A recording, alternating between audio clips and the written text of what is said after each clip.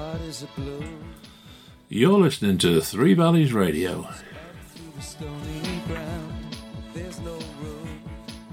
Welcome to our In Conversation programme. In this town, you're out of luck.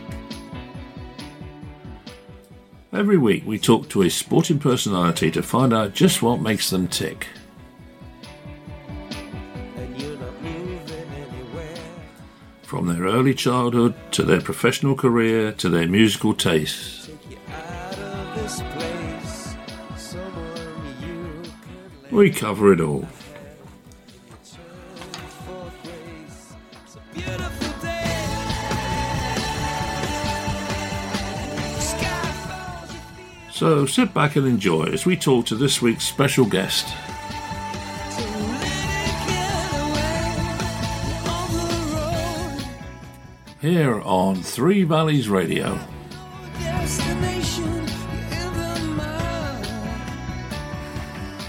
in the maze of her imagination, your love is down.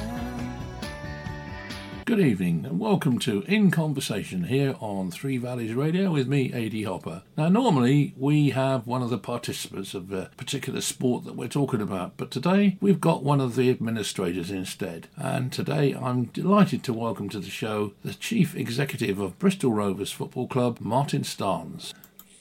Well, good evening, Martin. It's really good to have you on the show. Obviously we're ex-work colleagues, which makes life a lot easier. How are you these days? Yeah, I'm good. Good evening, AD. Yes, I'm very well, thank you. And you? Yeah, no, I'm plodding on as you do, you know. I've had my jab now, so everything sort of should be a little easier from now on. Good.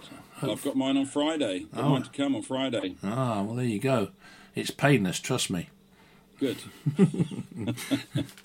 Well, look, Martin, we normally on this show, we get in sportsmen, sportswomen, although we haven't had any women yet, but we're hoping to have Holly Doyle soon. But just generally participants of sport. So today is slightly different because obviously we've got an administrator of sport in your good self, and you've been around a little bit. You know, it'll be interesting to see how you approach some of the questions, really. But let's start right at the beginning. When were you born, and you know, how old are you now, and how did you get to this point? Let's sort of chart the history, can we? I was born in 55, Right. so coming up to my 66th birthday next month, which is a bit scary, but it is what it is. And you know, obviously you went to school, what have you. How did you get into this sort of situation? And you did play football a bit, didn't you, for a while, semi-professional, I think I'm right in saying? Yeah, well, I played football all the way through school, and then played local football, a little bit of semi-professional football. I played Southern Amateur League in the London area. And I did that until I was 30. But before that, I'd been a season ticket holder at QPR for many years with my father. He allegedly took me to my first game when I was 2. I remember my first game when I was 7. Mm-hmm. And we went to Loftus Road, you know, every other week, even every week sometimes. We'd even go and watch the reserves play. So who was your first game against? The first one I remember was against Peterborough. All right, yeah. Did they win? It was a 3-3 draw. Right. And we had 3 Peterborough supporters sitting behind us because there was no segregation in the early 60s. Yeah. And they were chanting Peterborough, posh, posh, posh all the way through the game. And at the end, they realised they'd been a bit noisy, and they just had a whip round with all their sixpences and gave them to me. Oh, that's nice of From them. that point, I was hooked. Yeah, hooked on Peterborough or QPR still? I was hooked on QPR, and I think I was hooked on the sixpences as well. Yeah, well. But I mean, in early life, I think I'm right in saying you were an accountant, right? Yeah, I left school at 18. I had no desire to go to university, and I went straight into an accountancy training program, and eventually qualified as a chartered certified accountant. So in the words of John Cleese, and consequently very boring. Yeah, indeed, yes, absolutely. But no, I suppose we all need accountants, don't we, regardless of what we might like to think, because Well, I found out doing my tax return this year, so yeah. you need them, even though they don't. I always think of accountants and solicitors and dentists and vets in particular being highwaymen, I'm afraid, when it comes to their fees. But there we go, that's one of my little... Well, I'd probably agree with all of those assessments, with the exception of accountants. Yeah, all right then. So what was... no, hang on a minute, Martin. I forgot to mention to you. Every so often I'm going to say, hold it there, so we can have a break in the timeline, so as I know where to put the music. Yep. Okay, so if I just say hold it there. So hold it there.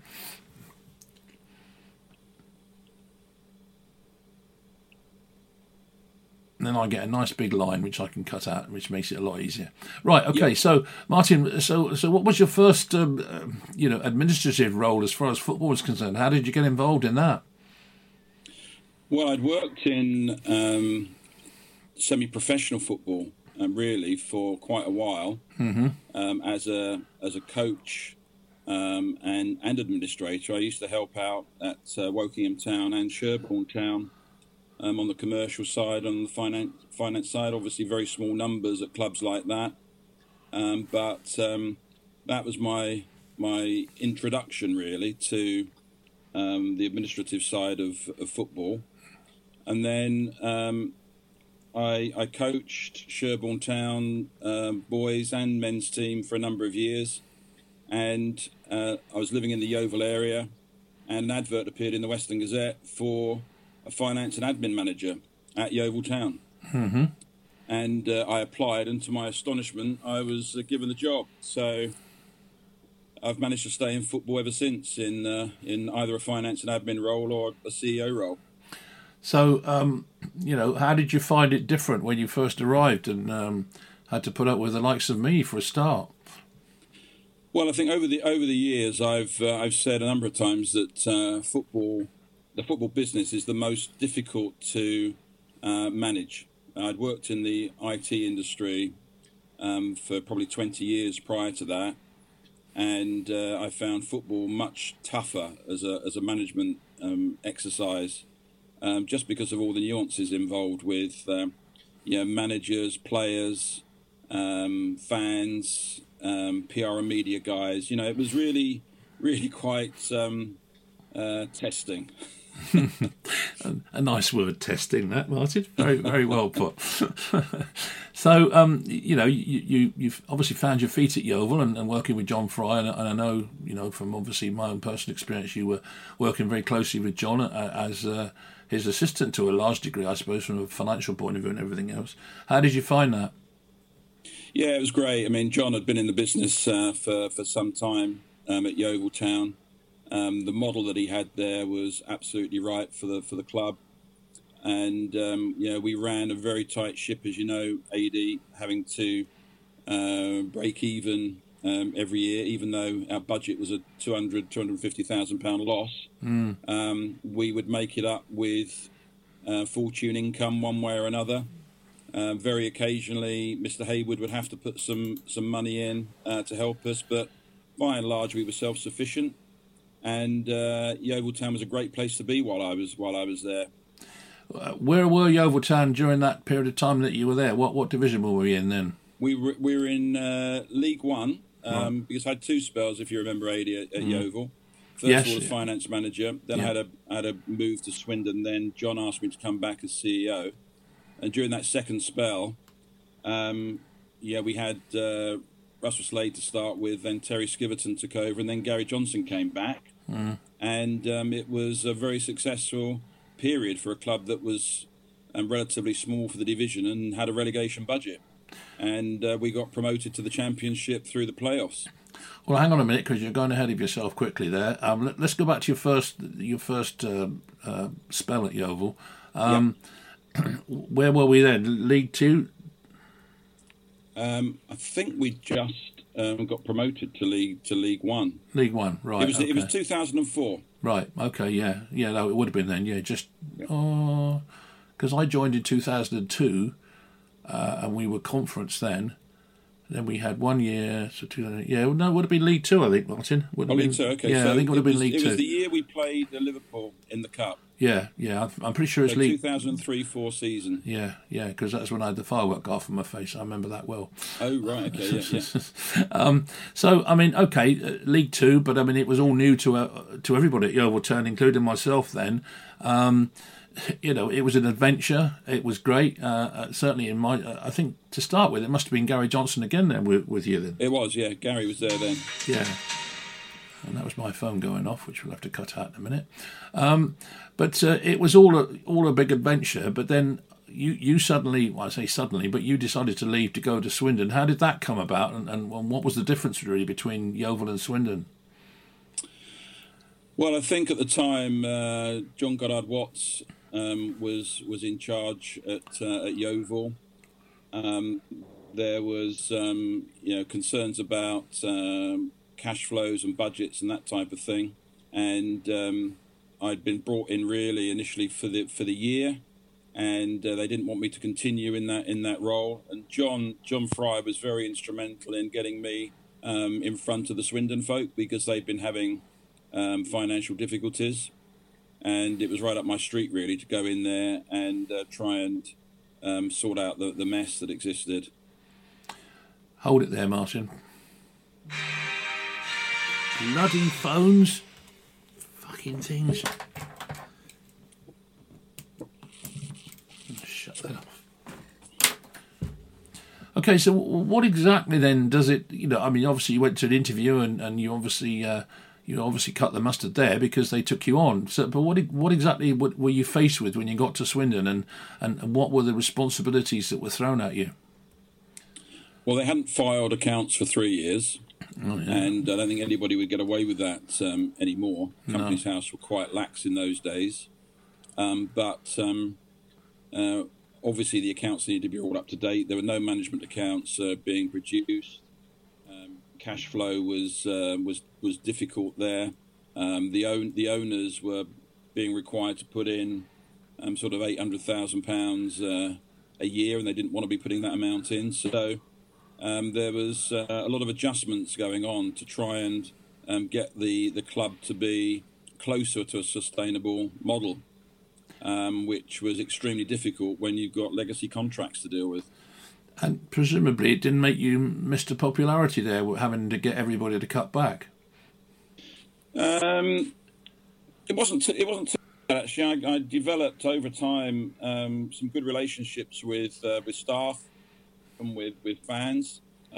Obviously, in football, you're not going to please all the people all the time, and you're going to have people that don't agree with what you do and the decisions you make, and you've then also got the converse where people can see what you're trying to achieve. So it was a little bit of a mixed bag, and it was complicated by the fact that whilst I was finance and admin manager, the club got relegated to League Two. We'd been in League One, and there needed to be a reset.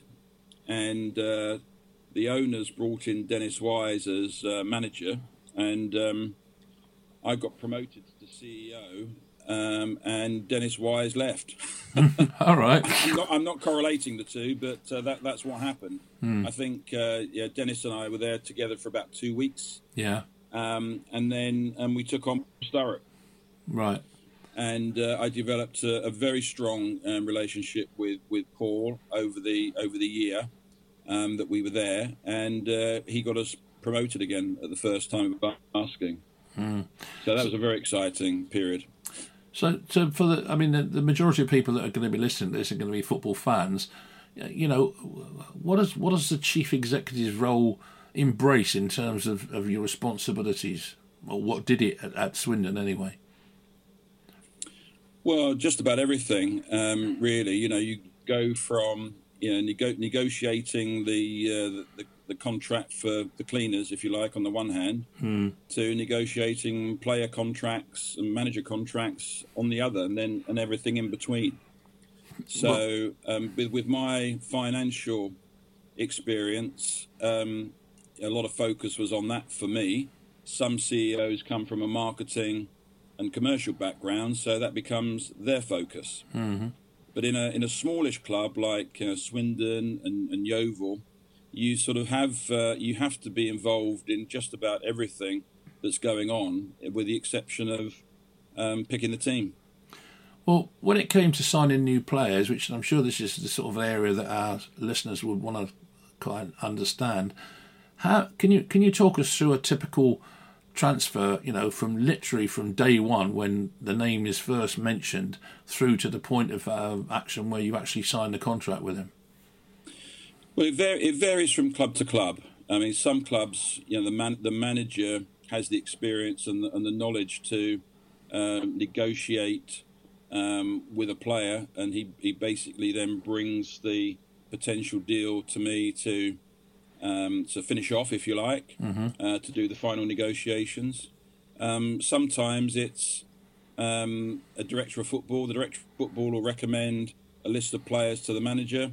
The manager will then choose which player out of that list he wants, and it'll get handed over to me to then negotiate with the agent, which is usually the case.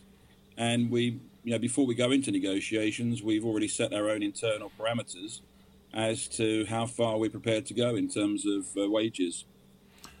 And when it comes to agents, I mean, certainly we've had some colourful agents floating about at Yeovil, I know, during my time there, and I would imagine you'd have had the same at Swindon.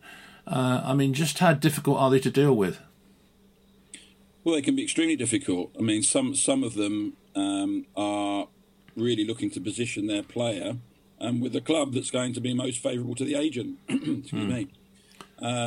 They can be very influential over players as to which club they sign for. On the other hand, there are agents that we develop good relationships with, and they know the style of play and what we're trying to achieve at the football club, and they will push the player towards us. So it varies quite wildly. There are some decent agents out there, and there's some quite poor ones. Did you ever have any really difficult scenarios where it got really nasty or not? No, not really. None certainly nothing that I'd like to put in the public domain. That's for sure. No. But I mean, I'm just thinking of people like this guy. Mino Reload, or whatever his name is, the one who represented Paul Pogba. When you see the sort of money that they were getting, I mean, I fail to understand how football clubs can get involved in a deal. All right, I know we're talking right at the top and not Swindon's case, but how they can get involved in a deal where an agent walks away with up to £4 million. I mean, it's beyond me, and it's above my pay grade, really, because these are people that are dealing with Premier League clubs where there are huge sums of money involved. We're never involved with agents at that level, really. No. Sometimes they try it on and ask for 10% commission, and the answer to that is always no. Yeah. The standard commission for an agent is 5% on the basic salary, but it's 5% per year, which again I'm not enthralled about. But that's what you have to pay in order to get players of a certain calibre in. And I'd certainly like to see the percentage on commission for agents reduced to 3%. Well, especially when they're presumably drawing it from the club and the player himself. Well, this is a possibility, yeah, absolutely. So anyway, you were at Swindon. You obviously got the house in order a little bit better. What made you leave Swindon? Was that John Fry coming and saying come to Yeovil? Well, there were two aspects to it. First of all, Swindon owners were trying to sell.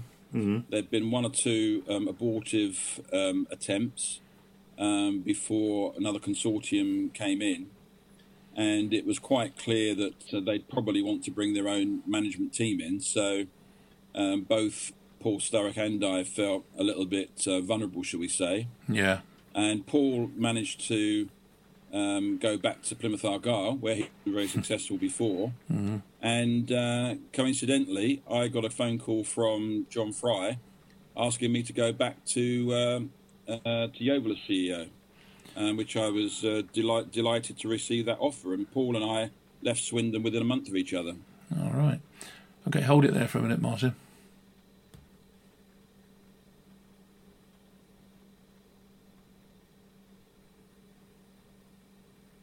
So you're back at Yeovil. You're having to put up with me again. What were the high spots of Yeovil? I suppose the promotion years when we got into the championship really has to be, I suppose, isn't it? Yeah, that was definitely the high spot. But I mean, we had a pretty good time throughout, even though we sometimes started seasons with some difficulty.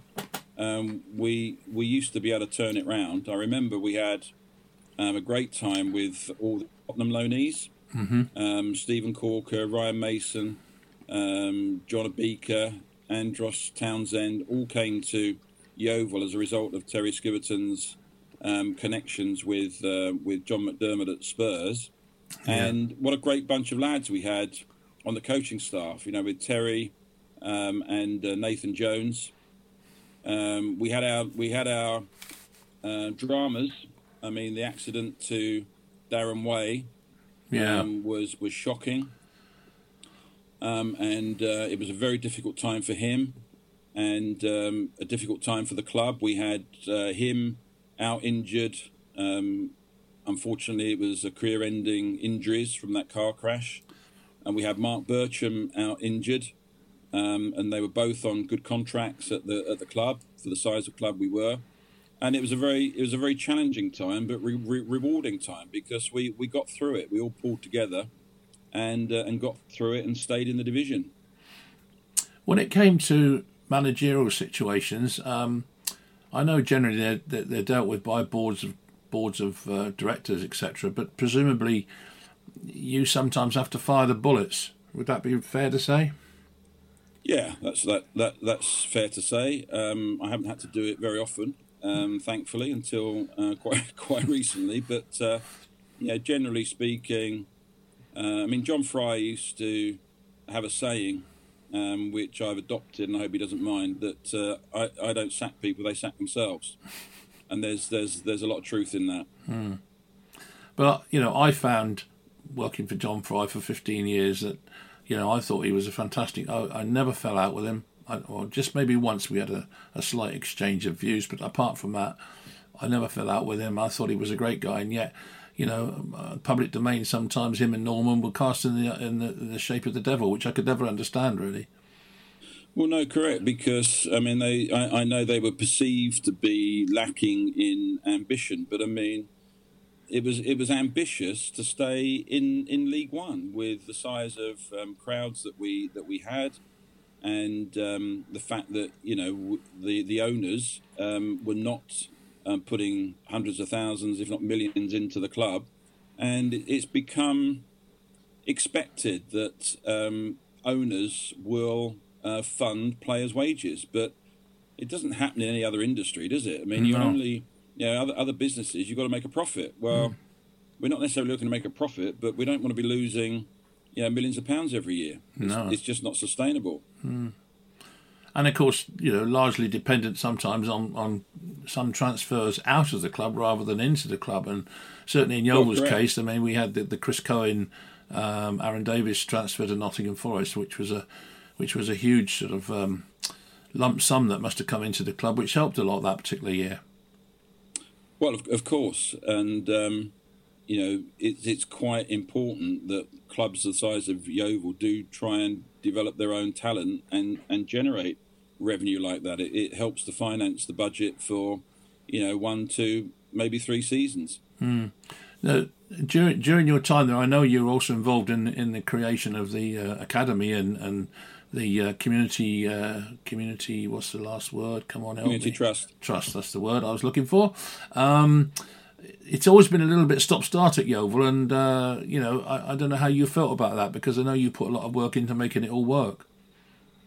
Yeah, well, I was very keen for us to be trying to develop our own talent. What happened with the academy while I was there is that the EPPP came in, and it changed the metrics really in terms of the amount of money that was expected to be put in by the club to finance the whole infrastructure for an academy. And I seem to recall that we were going to be required to put in an extra £100,000 to comply with the Cat 3 academy. And the money just wasn't there. Yeah, we'd have had to have taken it off the first team playing budget, and we were already on a relegation budget, so it didn't make a lot of sense. So we had to, unfortunately, disband the academy at that time, which was disappointing, but it was something that financially we had to do. Hold it there a minute, Martin.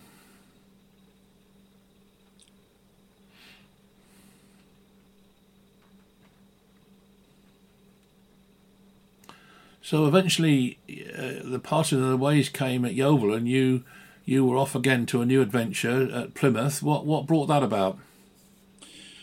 Well, I mean, it was quite clear that in getting promoted to the Championship, the club couldn't go any further. Really, it doesn't matter how ambitious you are. Trying to sustain Championship football with a club that size was going to be impossible. And I just felt I'd done 6 years at Yeovil. It was time to go and have another challenge. And Plymouth Argyle, which is a relatively big club, were languishing near the bottom of League Two. And I felt that would be a really good challenge for me to go in there and see if we could improve things at Plymouth. But going back to a comment you made just now, that you couldn't see that we could sustain Championship football any longer. I always remember when we played Watford at Vicarage Road.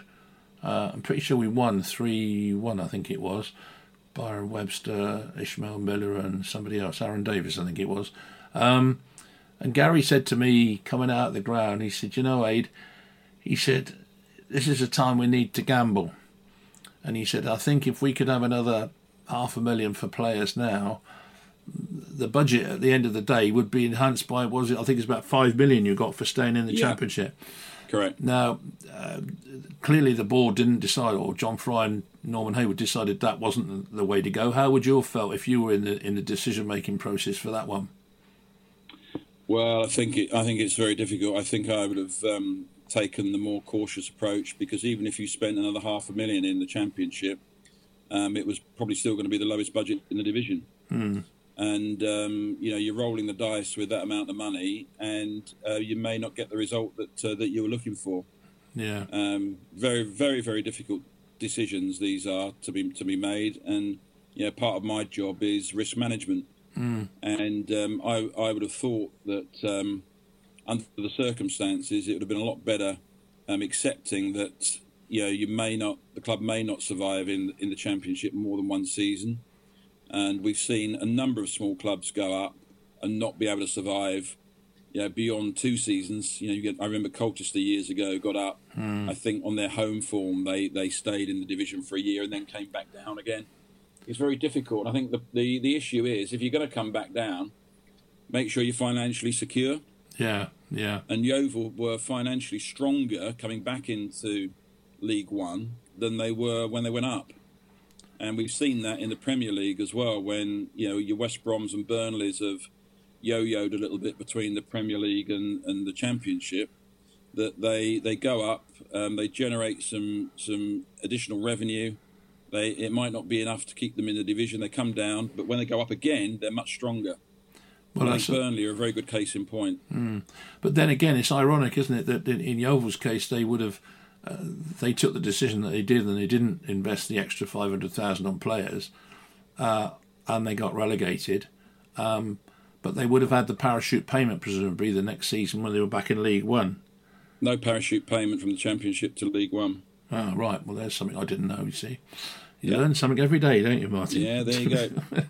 But so in their case, I guess, if had there been a parachute payment, maybe it would have been easier. But they went down. Different dynamic in the decision making, then, isn't it? Yeah, quite.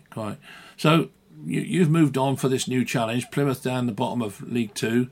How did you find it when you got there? Because you clearly had some, well, I wouldn't say problems, but certainly some jobs to sort out at Swindon. How different was it at Plymouth? Well, bigger club, bigger supporter base. The offices down there were porter cabins. There'd been no investment in the club for years. It had only come out of administration a year before I joined. So the the new owner was very much finding his feet. He'd not been in football before. He had a club secretary there that was very experienced. He had me come in with quite a bit of experience at that point. And it was a question really of just trying to reset the club. There were no sort of accounts being done at the time, so it was very difficult monitoring performance. So it's one of the things that we fixed very early on. Split the club down into its constituent elements, into its different departments, and started making people responsible and accountable for their own area of business. And slowly but surely, we managed to get improvements in performance on and off the pitch. I think the first season I was there, we finished 10th. It was an absolute target for me to make sure that we did no worse than break even, because the owner had already put quite a lot of money in acquiring the club, and he'd stated publicly and to me that he wasn't going to put any more in. So managing the cash flow there, because of the irregular income streams that you get in football clubs to a certain extent, it was challenging for the first 2 or 3 years. And it wasn't until Derek Adams came in that we really started competing at the upper end of the table. And how did you get on with Derek Adams? I mean, clearly it's important that the chief exec gets on well with his managers, and you seem to have done that in each case. Yeah, Derek was absolutely brilliant to work with. He was meticulous in his planning. Very intelligent guy, he was prepared to work with what he had in the building in terms of players to a large extent. He was prepared to work with the budget. There was never any issues as far as budget was concerned while I was there, and it was just a strong working relationship. We trusted each other 100%. And how were Plymouth doing generally throughout your time there? They got up to League One, certainly, didn't they? Yeah, we were on an upward curve the whole time. I think we improved our position every season I was there, and I don't take credit for that. That was down to the manager and the coaching staff. I suppose the credit I would take was the fact that I appointed or was involved in the appointment of Derek Adams, and he was the right person for the job at that time. Yeah. And he did very well there. Yeah, absolutely. Eventually getting promotion. And of course now, I mean, I know you've moved on since then, but now that they're building a new stand down there, aren't they, I think? Well, they've refurbished the stand that was there. It was a pretty heavy refurbishment, but it's been completed at great expense. That was the same side as where the dressing rooms were, wasn't it? Correct, yeah. Yeah, that's right. That's what I thought, yeah. So, all right, so Plymouth was... How long were you at Plymouth? 5 seasons. 5 seasons, right. Okay, hold it there a minute, Martin.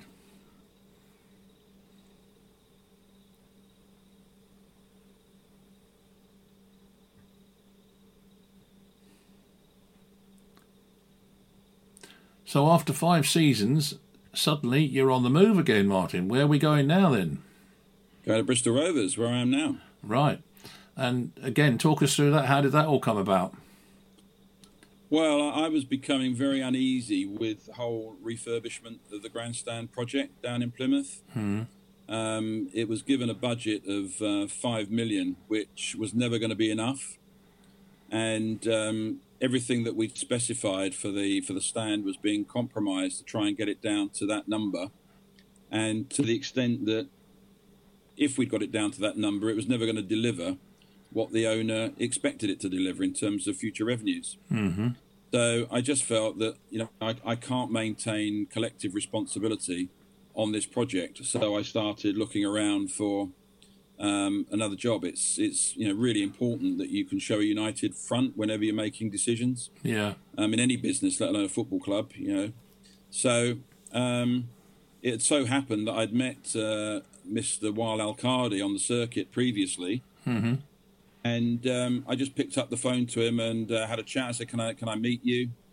We met in London, and just coincidentally, because I didn't know this at the time, he'd started looking for a chief exec at Bristol Rovers, a club he'd acquired a couple of years earlier. Mm-hmm. So he offered me the job there and then, and I said I'd be delighted to come and work with you. So, the guys, he is a banker, I think I'm right in saying, yeah? Yes, his family have got a bank in Jordan. So do you think that by the mere fact that was made public, that the Bristol Rovers fans would have got a little bit excited, like, oh, we've got a banker here, which means we've got an open checkbook, or not? Well, they may have done. I mean, that was obviously before my time in terms of the fans' reaction to him coming in. I mean, since he's been at the club, he's put £20 million into it, to finance the team and the training ground that we're in the process of developing. So he's committed himself and a lot of money to the football club, and I imagine that it's more than any other owner has put into Bristol Rovers. So he's to be applauded and thanked, I think, for everything he's done for the club so far. And do you think his expectations are being met down there at the moment? Well, he's very pragmatic. I mean, he understands the difficulty of football clubs and what you're up against. I mean, when you're in the same division as clubs like Sunderland and Ipswich and Portsmouth that are finding it difficult to get out of the division, you recognise that it's even harder for a club like Bristol Rovers. I mean, we have ambition to get in the Championship. But League One, as you know, AD, is extremely competitive, and every game is a battle, and a lot of it depends on whether you can keep your best 11 players fit, as we did at Yeovil when we got promoted to the Championship. Yeah, but you say League One is a competitive battle. I mean, I think all of the leagues are. League Two is just as bad. I think really. Well, that's true. They are. It's very, very difficult to consistently put a winning side together. And of course, if you are doing particularly well with all the analytics that go on now and the amount of filming that goes on, your best players are going to get targeted. So trying to keep your squad together is difficult. And if you sell a player, trying to recruit a new one that's going to come in at the same level, again, is very difficult. The players that are capable of playing in each division, it's a small pond that you're fishing in.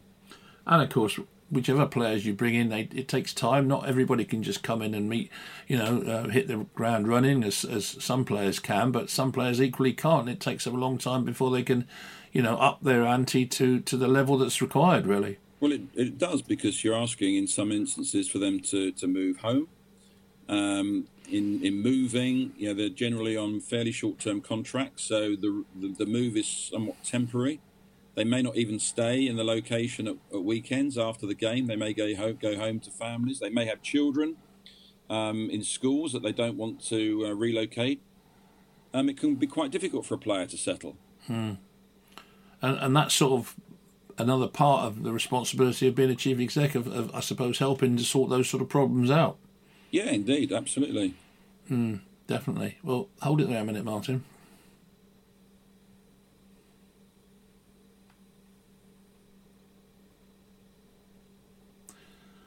So looking back over how many total years have you been now? 5 at... 17 now. 17. In professional football, yeah. Okay, so what would you say have been the high spots of those 17 years, and what have been the low points? The high points for me, because I'm a football person and I'm very competitive myself, I've been fortunate enough to get promoted with my 3 previous clubs. So Swindon, Yeovil and Plymouth I've been promoted with, which has been fantastic. We played, when I was at Plymouth, we played Liverpool at Anfield in the FA Cup and drew 0-0 and brought them back to home park and only lost 1-0 in the replay. And they were fabulous experiences. And so, I'm now at Bristol Rovers, and I've come to Bristol Rovers with the firm intention of trying to get, another promotion, because that's what it's all about for me. Running a sustainable football club that can produce success for its fans, and we're on that journey, and we'll see where it takes us. Well, of course, it's caused a slight sort of what shall I say, bend in the road, in that you've had to make a somewhat difficult decision just recently to dispense with the services of Paul Tisdale. That sort of thing must be very difficult, just as an ordinary individual human being to another human being. It's extremely difficult, and these are some of the worst moments that you have in football. And as I've said before, you don't do these things lightly, and I've been fortunate not to have to do it very often. Until I got to Bristol Rovers, funnily enough. Yeah. But, it's a cliche. It is a results business. And although, you want to give a manager plenty of time to try and turn things round, in the process of doing that, you've got to be able to see that there are improvements along the way. And if you feel that you're not within touching distance of a turnaround in performances, you perhaps got to change the manager a little bit earlier than ideally you would like, and that's been the case in Paul. I mean, Paul is a lovely guy, very good coach, very good to get along with, but at the end of the day, if you're not getting results, and there doesn't seem to be the prospect of getting good results, a change has got to be made. So would I be right in saying then that the low points would be having to sack managers? Well, that and the whole COVID experience, Adi, obviously. Yeah, that's been very challenging.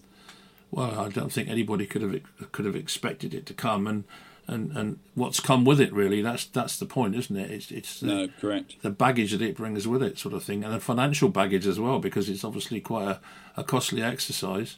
But looking back, Martin, who stands out in terms of individuals, be it players, be it managers, be it just football people generally? Who stand out in your journey? Who do you think? Yeah, now that I've got a real warm feeling with that guy.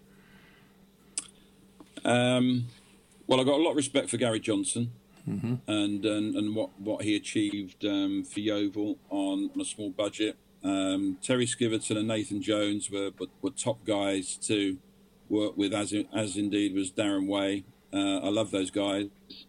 In terms of players, Paddy Madden stands out because he got the goal at Wembley to set us on our way, and he came from Carlisle having not scored many goals for them, and I think he finished top scorer in the season we got promoted with 23. So he was a revelation.